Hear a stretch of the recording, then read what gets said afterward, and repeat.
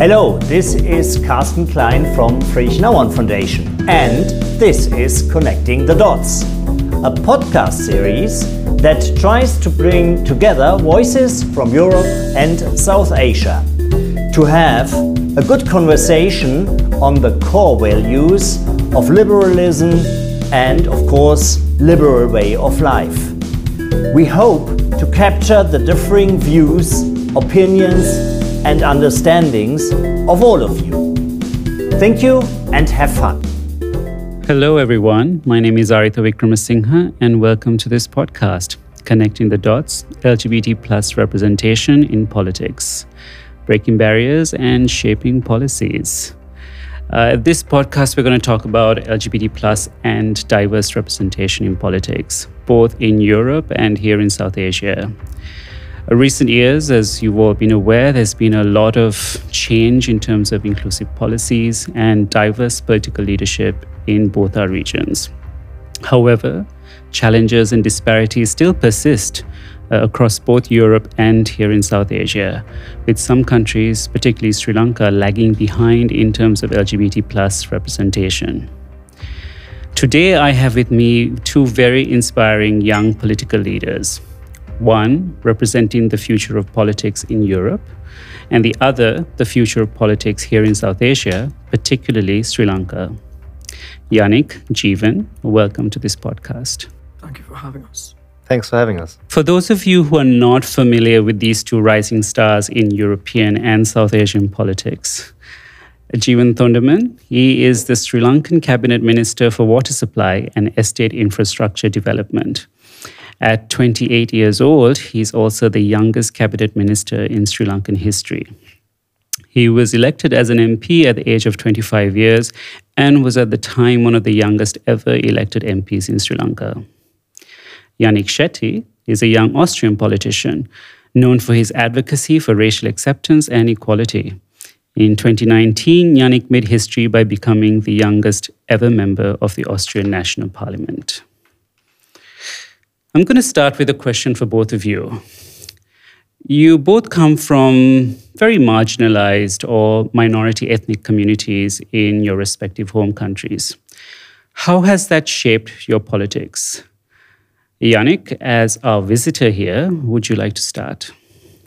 I think your background, your roots, they shape you, and you can't ignore that fact, right? Often in politics, we say that shouldn't play any role, that shouldn't matter, but it does matter.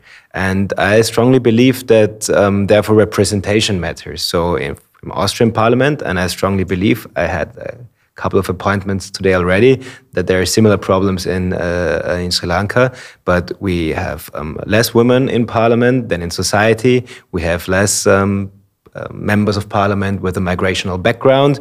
We have less members of the LGBTIQ community, and we have 30% of the Austrian population under 30, but only 3% of the members of parliament under 30.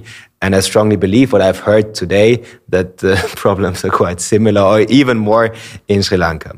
So, of course, it had an impact, and it has an impact on my daily business, because I strongly believe if a gay man, for example, as I am, you have a different perspective on LGBT rights, of course, because you are personal,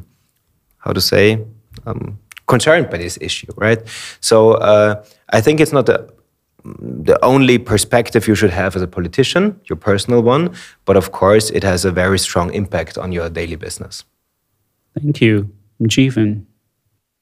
Well, every time someone asks me how is it to be a minority representative in this country, I always felt like the only minority in a developing country are the educated, because when you have lack of education, lack of awareness, you tend to look at everybody with a biased perspective. And I represent a community that was historically marginalized for over 200 years. And in fact, this year, 2023, is the 200th anniversary of indentured labor coming in from India to Sri Lanka to work in the tea estates. So, it's kind of ironic in a way, because it was exactly because of the tea industry and the tea estate pluckers why this country received its free education system. And it's kind of sad, 200 years later, the very same community struggle to find a good, school or access to quality education. So I guess for me, politics was never in my grand scheme of things.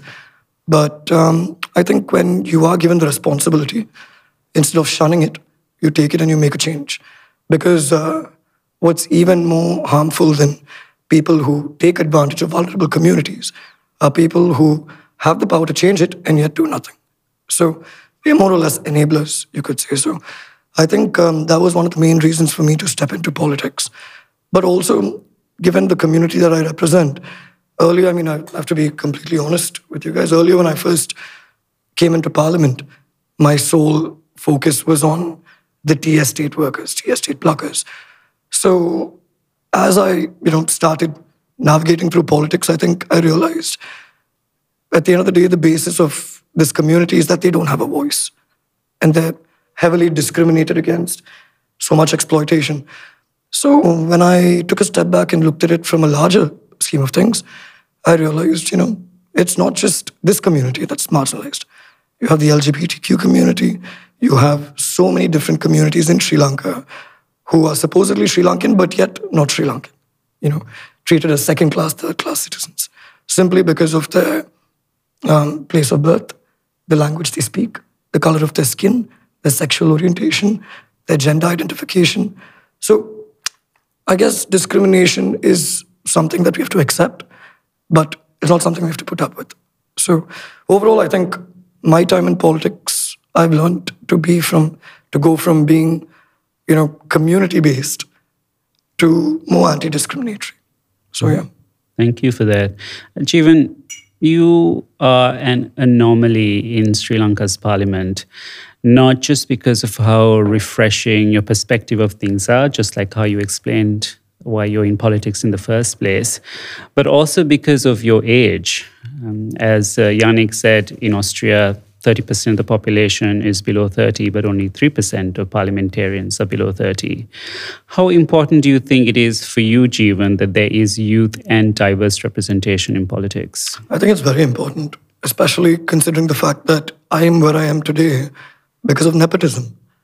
I think one thing that the moderator forgot to mention is I'm a fourth-generation politician.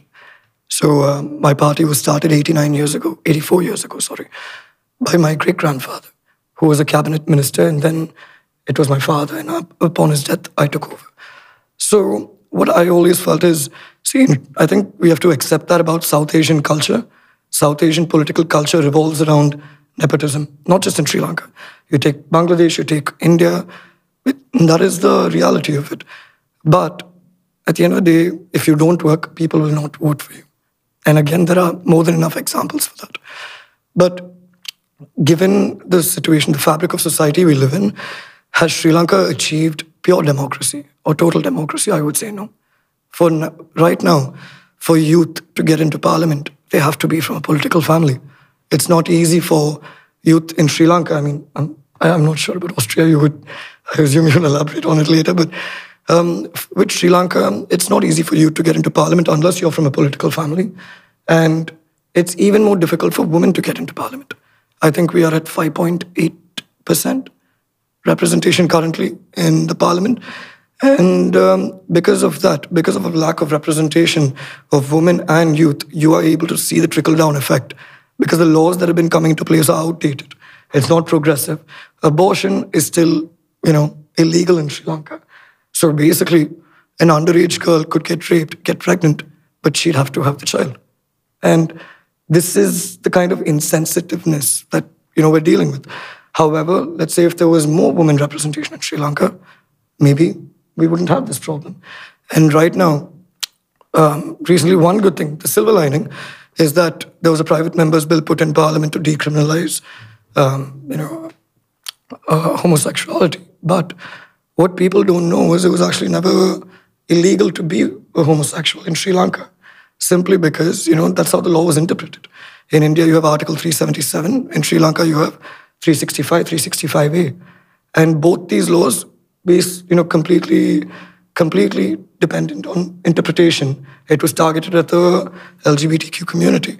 So, with that being said, we also have to accept the fact that these laws technically did not have anything to do with our culture. Let it be Hinduism or Buddhism. It is merely the leftover homophobic voice of colonization, which is taking control.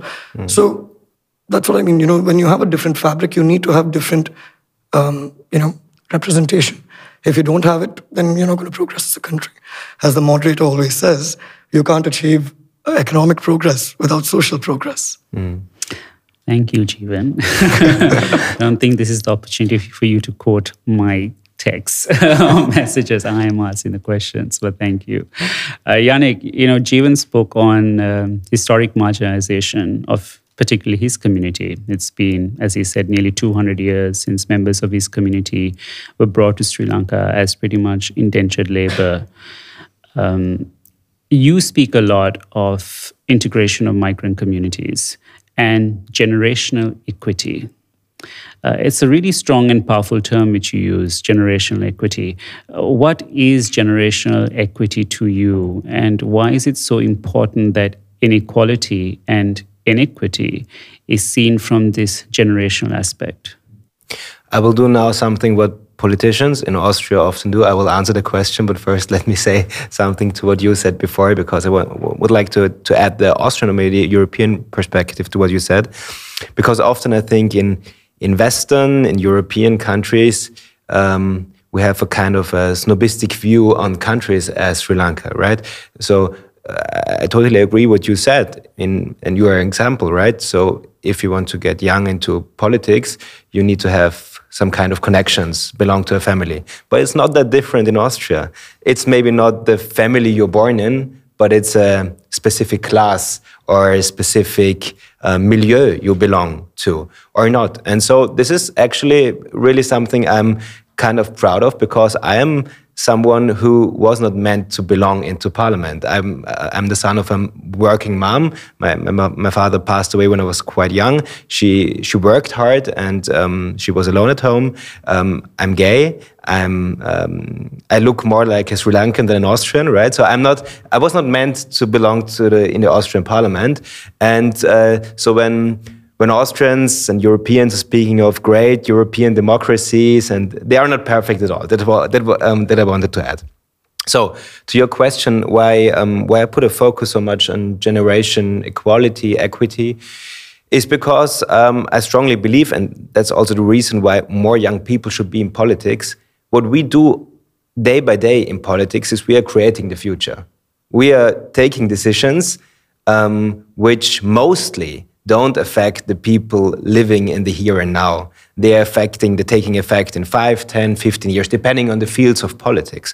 But regarding climate change, for example, or also the social systems, or how we create our economy, these are decisions we today make concerning the younger generation, and they are not represented in this place. I often say politics because, especially for young people, it's so difficult to understand what is politics. What is parliament? What is government? And I often try to translate this complex term that politics is the place where we human beings come together and we agree how to live. And we make rules how to live together. And at this place, there are lots of old people and very few young people.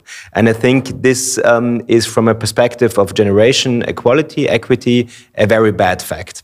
And I think we can discuss the various fields of politics, especially I put a focus on climate change issues, where I think that if the politicians 10, 20, 30 years ago had made the right decisions, then we wouldn't have to discuss what we have to discuss now. No, I agree with you. And actually, when I saw that you were speaking so much about generational equity, it's actually something which Jeevan always speaks about. For you, you often say it's not just equality you want, but equity. What does that mean to you? Well, why do you say that? In simple terms, let's say if you have a differently abled person and you have another person who's functioning quite well, and you expect both of them to come to the 5th floor by taking the stairs, that's equality. But you give the person who is differently abled an elevator and make the other person take the stairs. That's equity. And just to add on to what he had mentioned earlier, see, when we mentioned that youth don't know what politics is, I totally agree with you, but there's a reason behind that. The underlying reason is because in modern political history, politicians have created such a bad aspect or reputation for politics as a profession. Nobody wants to take part in it. Those who do want to make a change choose a different field.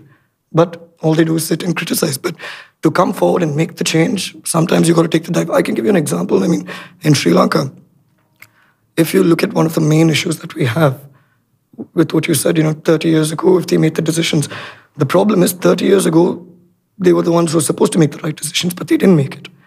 And 30 years later, they are still the ones in parliament. So you see the problem. And I think they are long in parliament as we are alive, right? Yeah, and that's what I always say. I think Sri Lanka will develop from 2030 onwards, because if people don't vote some of them out, nature will take them out. So it's either this or that. But no, I think the current crop of politicians are such as yourself or many of the youngsters, actually, even in India for that matter, they are quite progressive, and I think it is hope for a brighter future. So me personally, I wouldn't look at it in a pessimistic way or a realistic way for that matter. I'll be quite optimistic about it, because only if we in that position are optimistic can we drive that change. May I just one comment on this, because I think that a situation in Sri Lanka might be quite similar regarding the view of the people of the society of politicians. And I think you might know, the listeners might know Sebastian Kurz. He was one of the youngest, I think he was the youngest head of government ever. And he was very popular for a very certain period of time. And he always said, and I really hated this, he always said when he was interviewed, and he was asked why he got politician, he always answered, actually, I wanted to learn a real job, a good job, but then I got politician. And he prolonged these stereotypes in society about politicians, right? This is not a good job. This is corruption. This is nepotism. This is bad. And he played with this because he knew if he says this, the people say, he's right. Yeah, I might think he's one of the better politicians, but still he has the right view on things, and he's prolonging the stereotypes. And I think we also as politicians, we should have a new responsibility about our job, and also do it with a certain pride. It's one of the most important jobs, right? Creating society, creating future, and I think this could also be a character of a new generation of politicians, not prolonging the stereotypes created by the generations before. Yannick, these stereotypes of politicians which you speak about and which Jeevan touched on as well, how does that impact you personally, people's perceptions of you, your own mental health? How do you deal with it? It depends. I actually can deal with it, but I often tell an anecdote when it comes to that. I've been 3 years ago at the funeral of a member of my family, far member of my family, and then we were standing together, and the people that didn't know me, and they asked me, "What are you doing professionally?" And then I just said, I'm politician. I didn't say the party or anything. I just said a politician. And like this group of people, 10 people or so, collectively, like so, politician. And actually I think that's the problem, right? Because actually the family members should say, wow, he's a politician. What actually does bother me is the development on social media. I actually have, there was not big strategy behind that. It happened during COVID, but I was one of the first politicians at TikTok doing social media on TikTok. And I became the biggest social media TikTok account in politics in Austria. And so this is on the one hand great, because I can connect with lots of young people. But on the other side, the amount of hate and hate comments is really, you can't moderate this, right? And I needed some time to find strategies to deal with it. Now I'm fine, but it's not easy because no one prepares you for that, right? And Does it impact you the same way, Jeevan? Well, I mean, I come from, as I told you, a political family, so I've dealt with, being ostracized and abused throughout my life. And over here, as you're aware, there was a war for 30 years between the LTT and the army, and the LTT were considered internationally as Tamils, right, just pure Tamils. So when I grew up in India for a fair amount of time, and when I used to go to school, I used to get bullied, and they'll call me LTT, they'll call me a terrorist, when in reality, I was part of the upcountry community. People don't know that my community exists. So because of that, I think it's not just harassment, bullying, everything, it's part of it. But there has been something that I've always thought about. I think the mental health aspect is the most important thing. Today, there's such a big stigma around mental health. People are embarrassed to talk about mental health. People are embarrassed to talk about mental health as to how people are embarrassed to talk about AIDS many years ago. But only if you recognize it as an issue can you find solutions. So now with mental health, I'm just genuinely telling you, as politicians, as you said, with great pride, we carry responsibility. When we brush away mental health, then what do you think happens to the youth? You mean your own mental health? Correct. Mm-hmm. So I think it's something important and something that it has to be dealt with. I have anxiety. I barely sleep. All these issues are there. But it's about how you cope, And I think all it comes down to is, especially when you're in politics, you can never tell who your friends are. We have a term, fair weather friends. Right? When you're in power, they're your friends. When you're not in power, they're your enemies. So I think one thing I learned is you need to have a very good support system. And fortunately, I was blessed with 2 amazing sisters and a very supportive mother. So in that sense, I think I've been privileged enough to, keep my mental health in check. But at the same time, I can give you a piece of advice, though. All these hate comments, I get tons too. But you know what I do? I go and correct their grammar. They get so upset. Yeah, I did a similar thing. We took a video. I talked to my colleagues, and then we said, what should we do with all these hate comments to a specific video? And then we made a list. I think it were like 400 comments, and we chose the worst ones, right? And then we made our own video, and I read them, right? And at the end of the video, I said, and by the way, we sent all these comments to the prosecutor. So anyway, and I think that's the way to deal with it. Or you can take it a step further. I don't want to mention the name, but there's a very, very popular politician in Sri Lanka, and one time when I went to that politician's house, this politician is someone they make so many memes about. You have so many trolls. They make so many memes. It's unbelievable. And then I was so shocked. I went to this person's house, and that person has photos framed of these memes. That's great. And when I asked them, I said, why? And then they were just like, they go through so much trouble to make fun of me.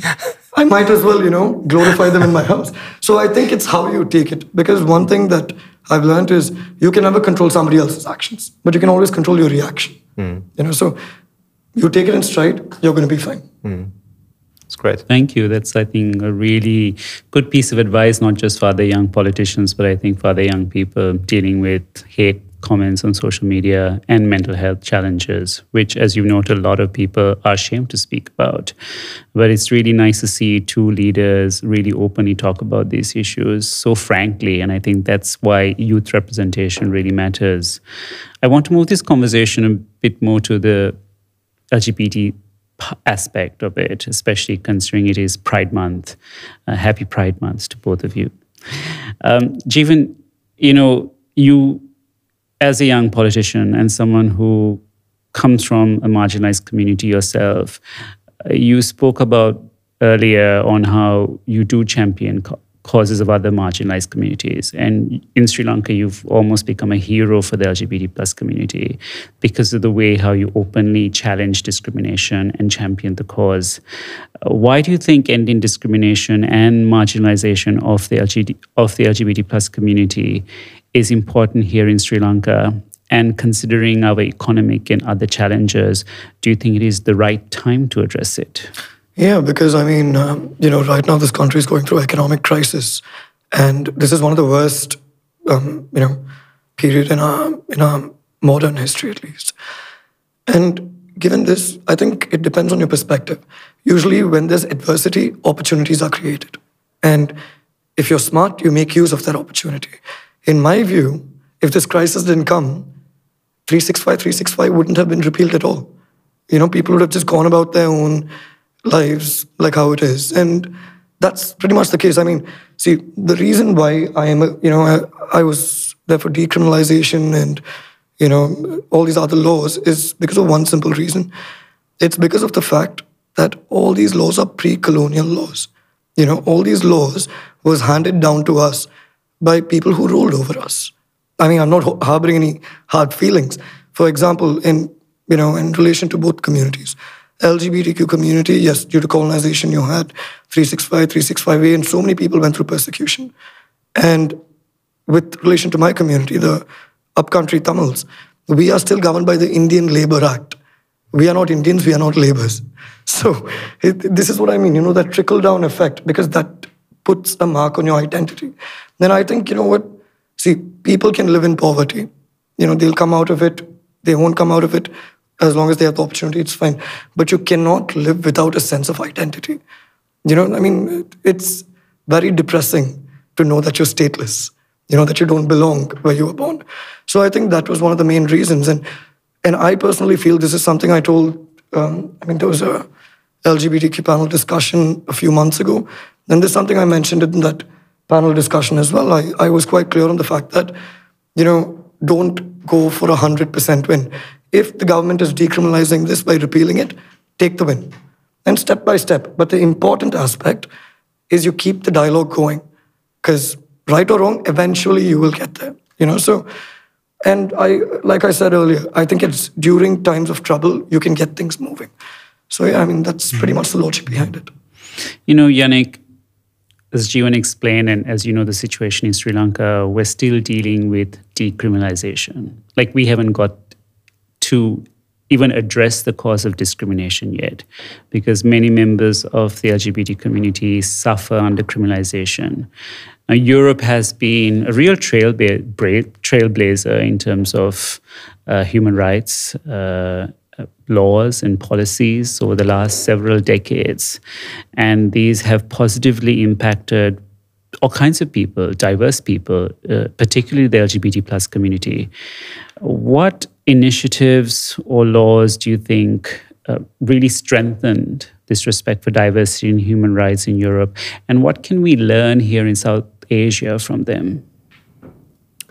I would first ask you a question. If you know when in Austria and several other countries homosexuality was decriminalized. Do you know? Do you have a guess? Varies. I know some countries it was the 60s, some the 90s. In Austria it was 2004. So it's not really? that long time ago. Wow. So I think... I didn't know that. Yeah. So that's not... I was 9 years old, so... Despite it being a member of the European community, yes, and the Convention of Human Rights. And they're still members of the European Union. They don't have it in the criminal code, but they disrespect human rights, I think, far more than Sri Lanka does. If you look at Orban's Hungary, for example, or also to Poland, in Poland they created, and I believe this is a situation worse than in Sri Lanka, they created from the government side LGBT-free zones.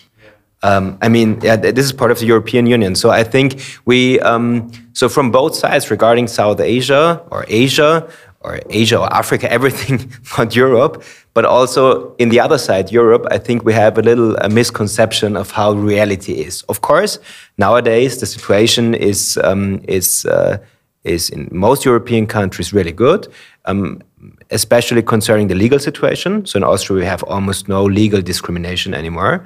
But the situation in society is not that much better than in Sri Lanka. I don't know if I actually really don't know if it's a huge problem for members of the LGBT community to get beaten up if they go on the streets holding hands. Might be, but in Austria, it's a really rising problem. And I think we shouldn't make the mistake only looking at the legal situation, which is really good. In the meantime, by the way, all the steps, as you said, step by step, weren't created by legislation, all by the Constitutional Court and by the highest European courts and so on. So it was never the parliament did the progress. But we have huge problems in society, and they are very, on the one hand, very strong influence of the Catholic Church. I also learned that also in Sri Lanka, the Catholic Church is one of the players concerning the LGBT rights in a difficult situation. And on the other side, we have, especially in the big cities like Vienna or Berlin, we have huge migrational societies with lots of people coming from Turkey, for example, or from Syria. And of course, they have they grew up with different values, with different legal systems. And they came to Austria, especially in the years 2015, 2016. And we also have a lot of problems there. I think the solution is not to tackling it with the racism and to say all of them out. Of course not. But we have to address these problems. And I think there's, a lot to do also in Austria. Sorry, Arthur, if I may just, again, going back to the question which you had asked, just to clarify, I missed out one more point. So one of the reasons why we, not just in Sri Lanka, but anywhere, if there's any law that basically, creates bias against a person or a community, why it should not be in existence is for a very simple reason. See, there's always going to be discrimination. There's always going to be hate. As long as there's love and togetherness, there's always going to be, discrimination and hate. But my argument is, let there be discrimination and hate. That's up to everyone. But the law shouldn't give space to legalize discrimination and hate. Because when you do that, you're opening a floodgate, which you can't close after that. So that was pretty much another reason why we wanted to push for change. But just so you know, yes, the Catholic Church, they're quite vocal here, especially after the Easter bombings that we had to deal with in 2019. But there's just two things. One, His Holiness the Pope, he himself has said that all are children of God. And, so all his subordinates saying something, I am personally not supportive of that. And the second thing is, I think Sri Lanka, Austria, wherever, I personally don't think that situation is worse here than wherever. It's subjective. It's injustice anywhere is threat to justice everywhere. So it's one of those things. And lastly, whatever said and done, one thing I know about this country, it's that this country, religion always overrides logic. Most of the decisions made here based on religion. But now we're coming out of it, so brighter future. And I really want to underline one point.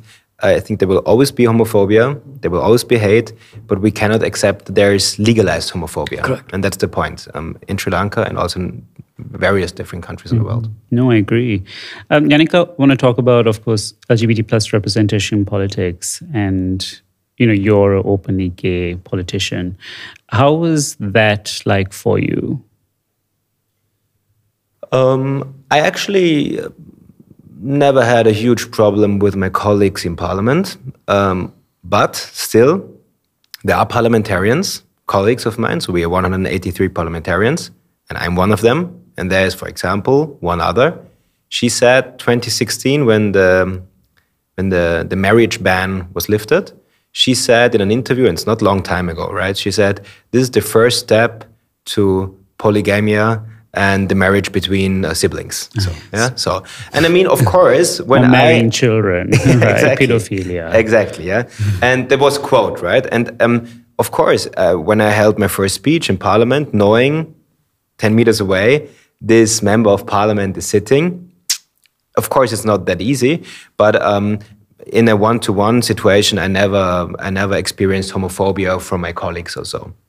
But yeah, I think I have to be honest, we have a very different situation in Austria in the year 2023, because in the meantime, we have, I think, 10 out of 183 MPs who are LGBTIQ, so one of these. And this is, of course, a very different situation. So the different situation in Austria, I think, is reflected, right? Because I think in Sri Lanka, is there any openly gay? I can't tell. You can tell, okay, yeah. But not open, not open. Yeah, we had a minister before. Yeah, okay. Actually, on that, Jeevan, what do you think are the challenges faced by LGBT plus individuals in pursuing political careers here in Sri Lanka? And what strategies would you employ to overcome them? I don't think there will be any issue with social acceptance. I think there will be an issue with political acceptance. Because you have so many politicians in Sri Lanka who are running these outfits. And each outfit in Sri Lanka is based on an ideology. Either it's based on, extremism or, so many different things. But one thing they all share in common is it stems from hate. It can be extremism, it can be racism, it can be whatever. The root cause is hate, right? So I'll give you an example. There might be a political party in Sri Lanka which is anti-Muslim, like hates Muslims. But if you look at the leaders of the party, some of the best friends will be Muslims, right? So it's that complicated. It's because there's a very big disconnect between the leaders and the people. The leaders think this is what people want, and the people think this is what the leaders are thinking is right. Sounds like a vicious circle. It is a vicious circle. It's a vicious circle. It's basically three blind men following each other. And in Sri Lanka, surveys have been done. There is social acceptance for the LGBTQ crowd.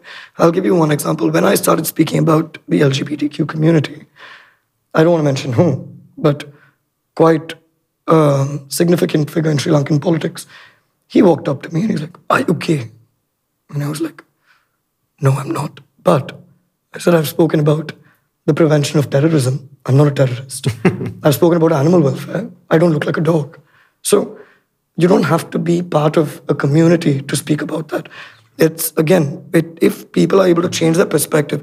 See, again, whenever I speak to some of these hardline politicians, they'll ask me, "Why are you pro-LGBTQ?" I said, "I'm not pro-LGBTQ. I'm anti-discrimination." There's a very big difference. So I said, if you start looking at the world from a different perspective, then you would realize how you'd be able to, include everyone as you go forward. Unfortunately, it'll take time. It's not, as I said, it's not an overnight shift. In fact, we were quite open to the fact that my party, the Ceylon Workers' Congress, we were planning on, if there was consent from a potential candidate, we were willing to put up a candidate from the LGBTQ community in Sri Lanka for parliament. And, at the end of the day, I personally feel positive about it. But like I said, social acceptance is there. Political acceptance will be quite fine. I mean, whenever I used to speak about the LGBTQ community, there have been people who walked up to my friends and said, "Is Jeevan gay?" So, that mentality needs to change, especially amongst the public. Rural community, I personally don't think there's much of, an objection because they have bigger issues to worry about. How will they feed their kids? How are they going to go to school? So at the end of the day, it's not what it seems. But to be honest, last thing, I really think media plays a very big role, in this sort of situation. So I think as much responsibility as politicians have, so does the media, and so do all stakeholders. So it's the responsibility of the community to get more allies and, more people into the cause, more or less. Actually, Jeevan brought a very good point on public perceptions. And there was a survey done about 2 years ago, and the results were released last year, an island-wide survey on public perceptions on the LGBT community. And at that time, 72% of Sri Lankans supported decriminalization. And actually, when you looked at the Buddhist and Hindu communities, which make up the majority, it was almost nearly 90% of support for ending criminalization. And interestingly, as well, 65% of Sri Lankans supported changing the constitution to prevent discrimination against the LGBT plus community. So I think, as you've said, there is this disconnect between people's perceptions and what people want and politicians. And maybe that's an age issue, right? Most of these politicians in Sri Lanka and also clearly in Austria, they're just probably out of touch with their age, with a very fast-moving generation. I'm sorry to interrupt you, but I disagree with that. I don't think it's an age issue. I mean, I don't want to mention names again, but in Parliament, I have seen some senior politicians who are supporting the cause and some young politicians who not only oppose the cause, but go out of their way to make sure it doesn't come up. So I think, again, with this particular aspect, especially with social factors, I don't think age is a factor at all. I think it's perspective. And maybe not the age, but generation. I think it's a of course, if you grew up in a generation where worldwide, speaking of the 60s, of the 50s, 60s, 70s, where homosexuality was worldwide banned, illegal, I think it creates a mindset, right? I still believe, as you said, that there can be, of course, allies who are 50 or 60 years old or 70 years old supporting LGBTIQ issues, but the mindset in the so-called boomer generation, I do think it is different to ours. Just Sorry, we speaking. interrupted you. No. Speaking question. to both of you, like I see there's like so much in common with the both of you, and it's so refreshing to have this kind of conversation. Yeah, it's such a nice conversation, and we should say to listeners we just met like 5 minutes ago. I told you, I'm a fun guy to hang out with. He is. But I mean, you have so much in common. You are both passionate about human rights, particularly social integration and non-discrimination. You both have a very strong South Asia connection, particularly to India, actually. And you both come from a legal background. You've done an LLB, you've done your LLB or the equivalent. I believe your age is the same as well. Are you 29 this year? 28. 28, okay. 28, 28. 29. You'll be 29 in a few months. You're months. both the same age, very similar in so many ways. What do you actually think you can both teach and learn from each other? Jeevan? See, now this, you give me the first. But no, I know. See, at the end of the day, I think, and I'm going to be quite blunt here, I think when I finished my high school, I'm going to be honest with you guys, I had a very conservative mentality. And it's simply because of the family I come from, the family, the community, and all of that. So, just providing education is not the only solution. It's providing exposure. Exposing yourself to different cultures, different people, different communities. And it creates this important factor within you, which is empathy. Because empathy, I feel, is the root cause of change, more than anything, right? If you can't put yourself in someone else's shoes and see how they look at the world, then it's not going to go far. So right after school, I studied in India, Malaysia, England, back here. And the, different sets of people I met, the different groups I met, it was refreshing.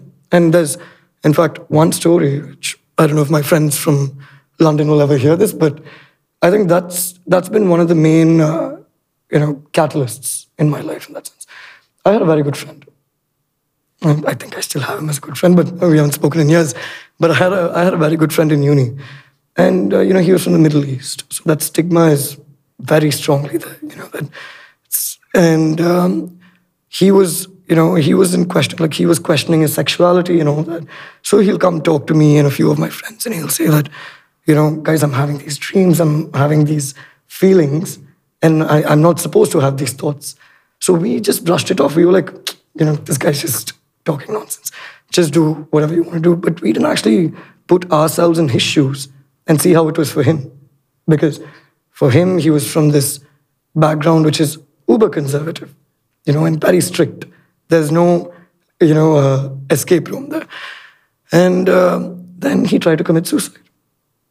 And that's when we realized how serious this issue is. So that just goes on to show, I mean, luckily, nothing happened to him. He's all healthy now. But had something happened to him, his blood would have been on our hands.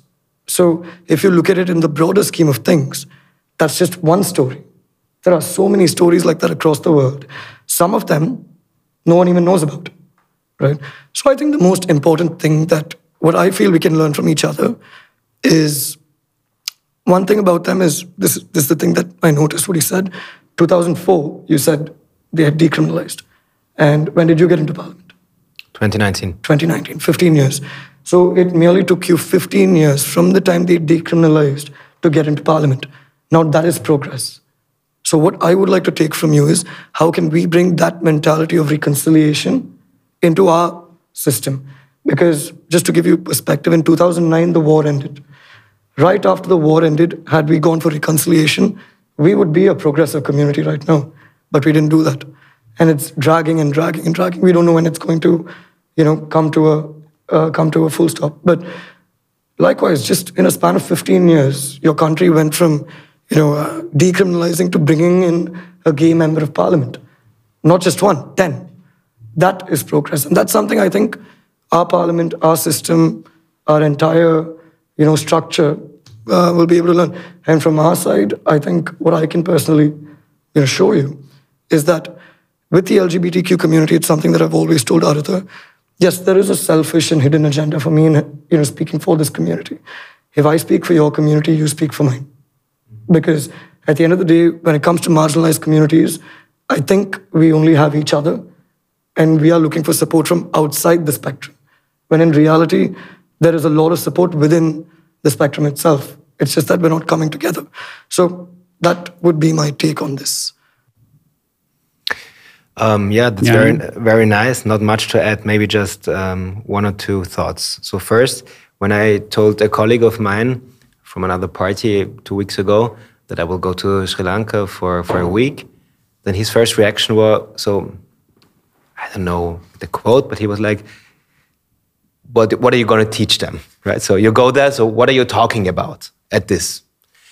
And I think this is something we, not only I, but we as Europeans also I think we can learn so much from you, doing politics in so different circumstances, and as always and don't see on countries such as Sri Lanka with the perspective we always do. So when you were talking about advocating for the LGBT community, I feel you don't feel like this, but I feel this is really courageous, in a setting where if you do so, the most of your colleagues, the first reaction is, oh, is he gay, right? So this is such a different setting, and I think that I and we can learn really a lot from this attitude. In Austria, I think we are the 6th or 7th richest country in the world. We have so few problems, actually, right? And complaining all of the time, nevertheless, right? So, and what can I show you? Yeah, I can show you Austria. I can show you Austria. So maybe we'll end this. I think this is the end of the podcast with an invitation to Austria. So I'm getting shown around to this beautiful country. But there is one thing though. As I mentioned earlier, we can learn so much from their system on how fast they progress. I would be more than happy to speak to the foreign minister and the speaker. In fact, get a delegation to Austria just as a parliamentary exchange program. Yeah, because I think that will help out quite a bit. Great. It would be a great result of this podcast. And from your side, I think the 10 members of parliament who are from the community, they should come to Sri Lanka. And that will give fresh perspective to all our fossils over here. Great. Great. I'm so glad by the outcome of this podcast. I mean, that was the purpose of it, bringing together young leadership, thought leadership, and bringing our countries and regions together. So thank you very much for being so open and frank with me, being so honest, sharing your personal issues, your political views. I think there's a lot we can take from this. And I think we should end this with a hug between you two as a sign of... That's a good sign of unity between our two countries and regions. I'm dinner first, but... Great. Thank you, everyone. And hope everyone who's listening enjoyed this podcast. Signing off.